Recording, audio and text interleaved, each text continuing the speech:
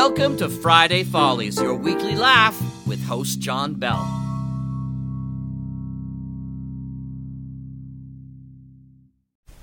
Class, I hope you've done your homework.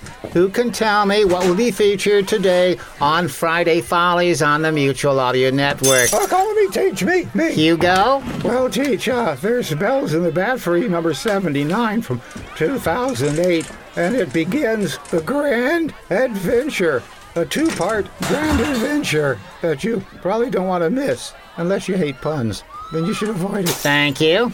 What else is there? Don't call me. Herman? Don't.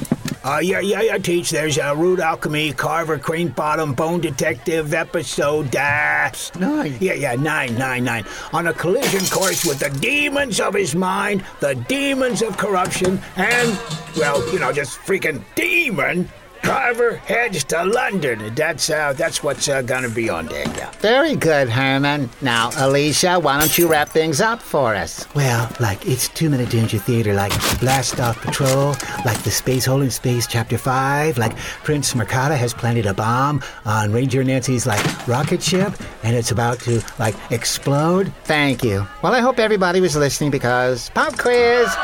Take one of the sheets, pass the rest behind you.